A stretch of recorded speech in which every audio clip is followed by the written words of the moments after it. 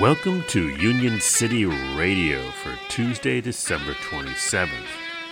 Christmas came early last Friday when workers at both Mom's Organic Market in College Park, Maryland, and the La Colombe Coffee Roasters Chinatown location in Washington, D.C., voted to unionize with UFCW Local 400.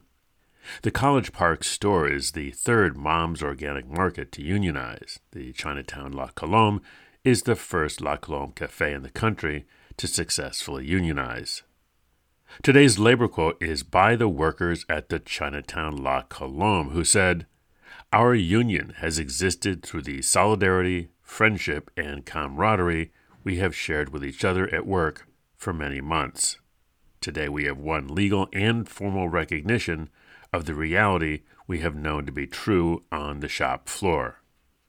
In today's labor history, on this date in 1943, President Roosevelt seized the railroads to avert a nationwide strike.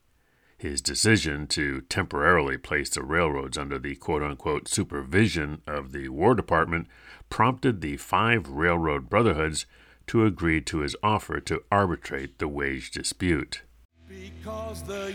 Union City Radio is supported by our friends at Union Plus. Find out more at unionplus.org. This has been Chris Garlock. See you on the line.